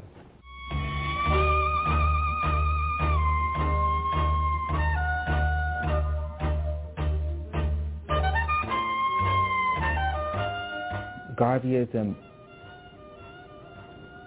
articulated this idea that black people have arrived, that they're not going to apologize for anything, and that they're going to produce a culture that celebrates black history, black pride, and black beauty.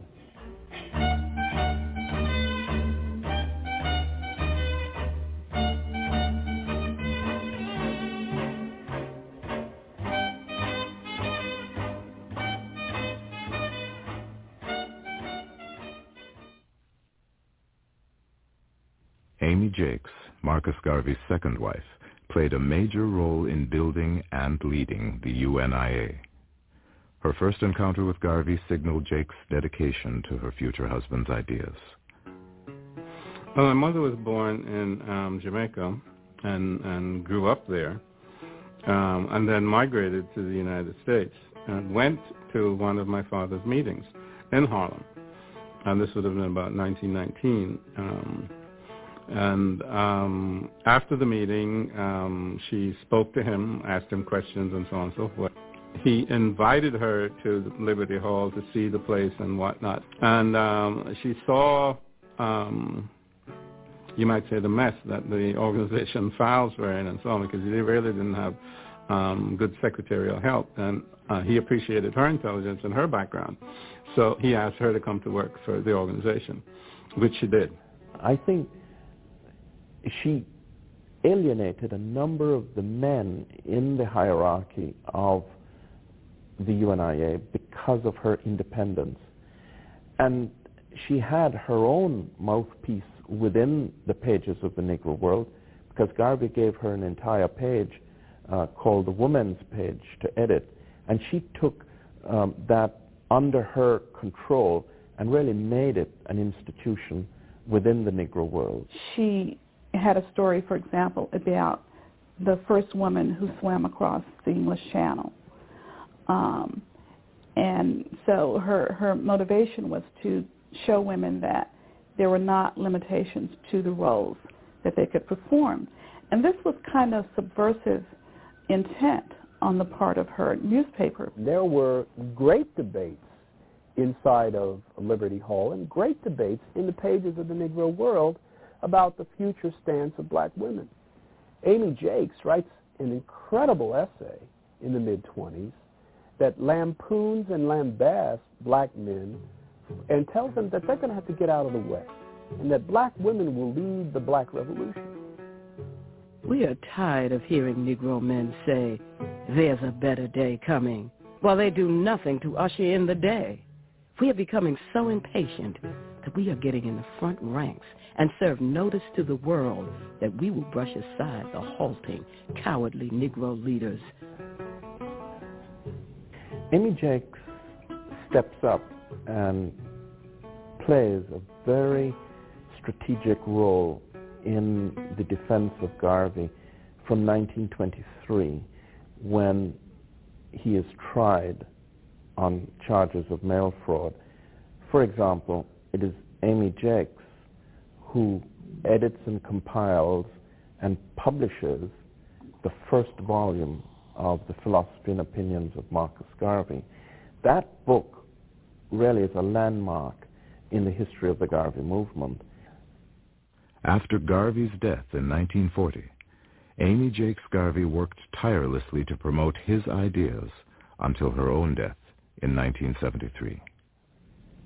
Amy Jakes' role in keeping Garvey's legacy alive was very significant. In the 1960s, with the rise of black consciousness, black power, black assertiveness, black is beautiful, people increasingly wanted information about Garvey.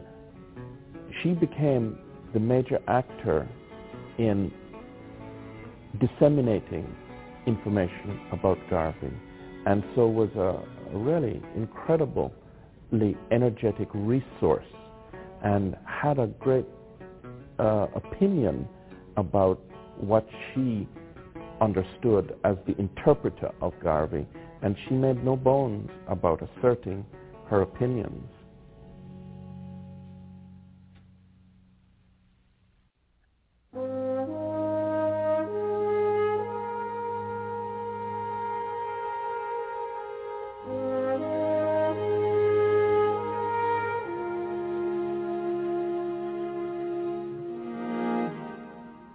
Marcus Garvey changed the thinking of the world. He changed the thinking of black men in the United States, that we are Africans. He taught that wherever Africans are is Africa. Marcus Garvey is a success. Men like Martin Luther King, Malcolm X, all of them took a page out of the UNIA. Well, one, you can't understand African American politics, nor the politics of the African diaspora, without the history of the Universal Negro Improvement Association, and particularly Marcus Garvey's ideas. In some ways, Garvey was the template for black politics, whether you're talking about Jamaica and Haiti, for that matter, whether you're talking about the Rastafari movement in London, or if you're talking about organizations as distinct as, say, the NAACP, all black nationalist organizations, radical ones, conservative ones, draw somewhat from the Garvey legacy. His organization crumbled and his businesses collapsed, but Marcus Garvey's impact on the cultural, political, and spiritual life of black people would persist long after his death. One group that played a major role in preserving Garvey's legacy emerged in his native Jamaica in the 1930s. They are known today as Rastafarians. It's as if his legacy went underground. The Rastafarians are the people, more than anyone, I think, who kept alive his memory after 1940.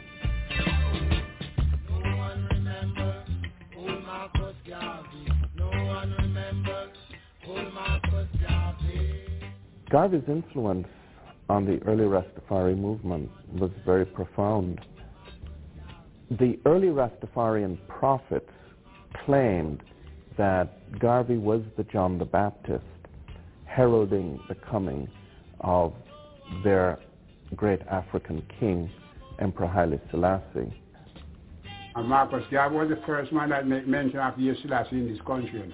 His Majesty crowned 1930, 2nd of November. And Marcus Garvey made mention that from the early 20s. Marcus Garvey changed the world. It's especially black people, kicking away black people heart and mind and highway from the white men and turn them to Africa. Marcus Garvey caused millions of people to turn their mind to Africa. Redemption songs, redemption songs. It's the Rastafarians who really made of Garvey a folk hero, a mythic hero of semi-literate, ordinary people. And their contribution to the preservation of Garvey's legacy is immense. Bob Marley, in some ways, in his Redemption Song and in much of his music, really did try to promote the key elements of Garvey's ideology, even if it wasn't called that. Won't you help to sing these songs of freedom? Is all I ever had. Redemption. Another group to inherit Garvey's legacy was the Nation of Islam, which was founded in the 1930s and thrived in the 1950s and 60s. Ideologically, there's a strong correlation between the Garvey movement and the Nation of Islam movement.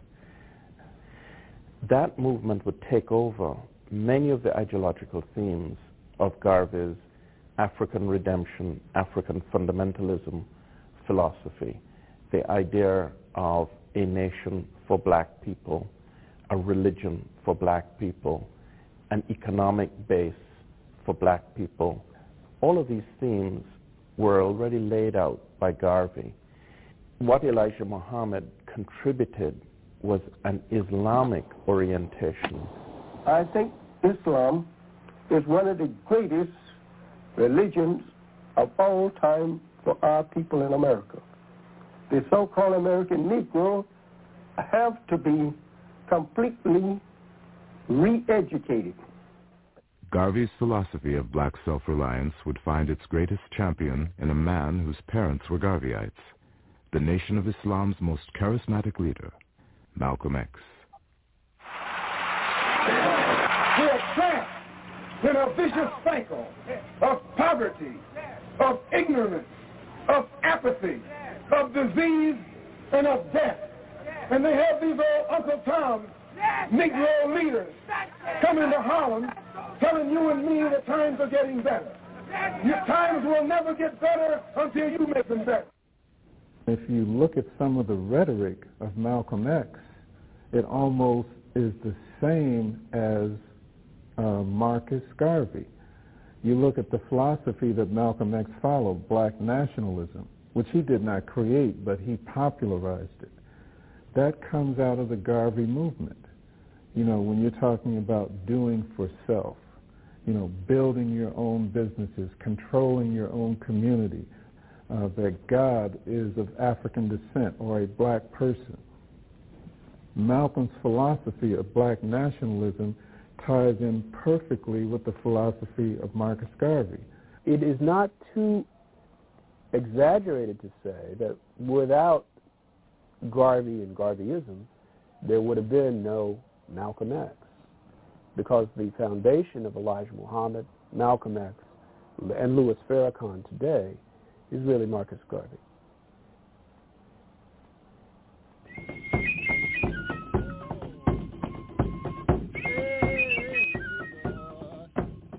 African leaders seeking an end to European colonial rule after World War II would use Garvey's ideas as guiding principles for their own struggles. Leaders such as Jomo Kenyatta of Kenya, Steve Biko of South Africa, and Kwame Nkrumah of Ghana would embrace Garvey's philosophy of black unity and self-sufficiency. Garvey left a legacy to Africans today of pride in being Africans, of pride in African culture and African civilization, of pride in being black. That is the legacy that he left to Africans. Garvey had tremendous influence in various parts of Africa, not only West Africa, which many people point to, but also Southern Africa, Central Africa, East Africa. He was able to influence many individuals and many movements in these particular areas.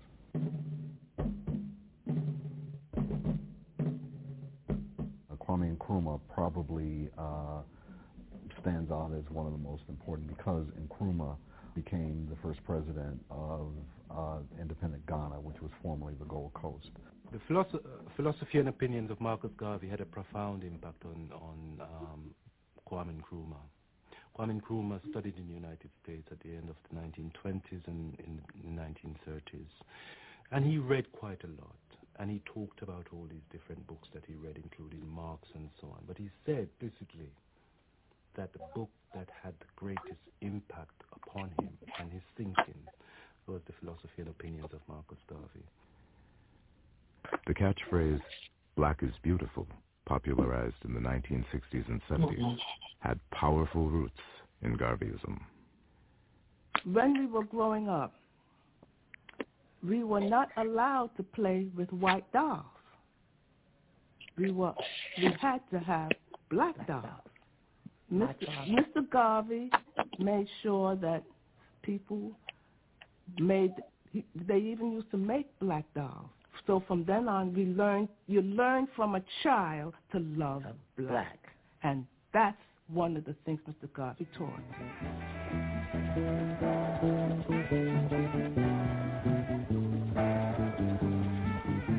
There are three colors on our flag, and I'm brothers.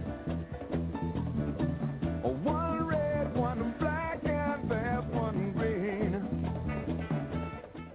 In the mid-60s, with the rise of black consciousness here in America, in particular black power and the aesthetic of black is beautiful, people realized that this was indeed the essential message of Garvey. It's as if in the 60s, Garvey's time had come. The study of things black became a maximum pursuit by many of us, and Garvey was one of the major people that we looked at because of the realization that he has touched so many of us, whether we are from the Caribbean or from Africa or from the northern part of the United States or the southern part of the United States. We realized that in our families we had people who were Garveyites. This was an organization of uplifting black people. This was an organization that had a dream of a united Africa. This was an organization that had a dream of fighting white supremacy.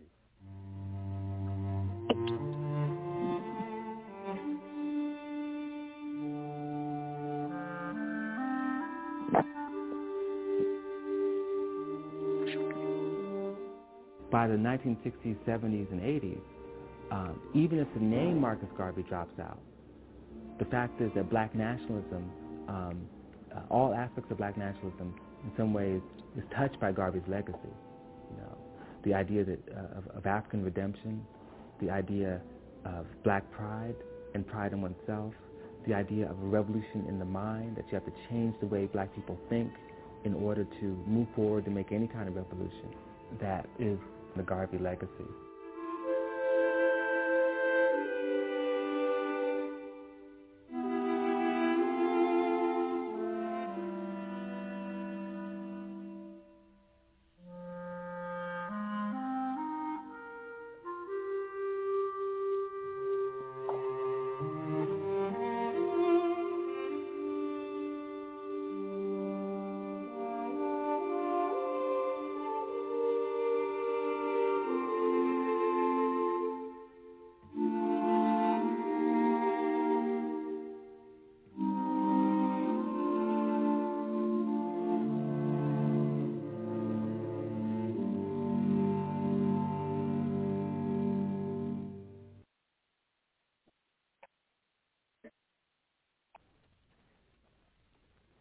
is Ryan here, and I have a question for you. What do you do when you win?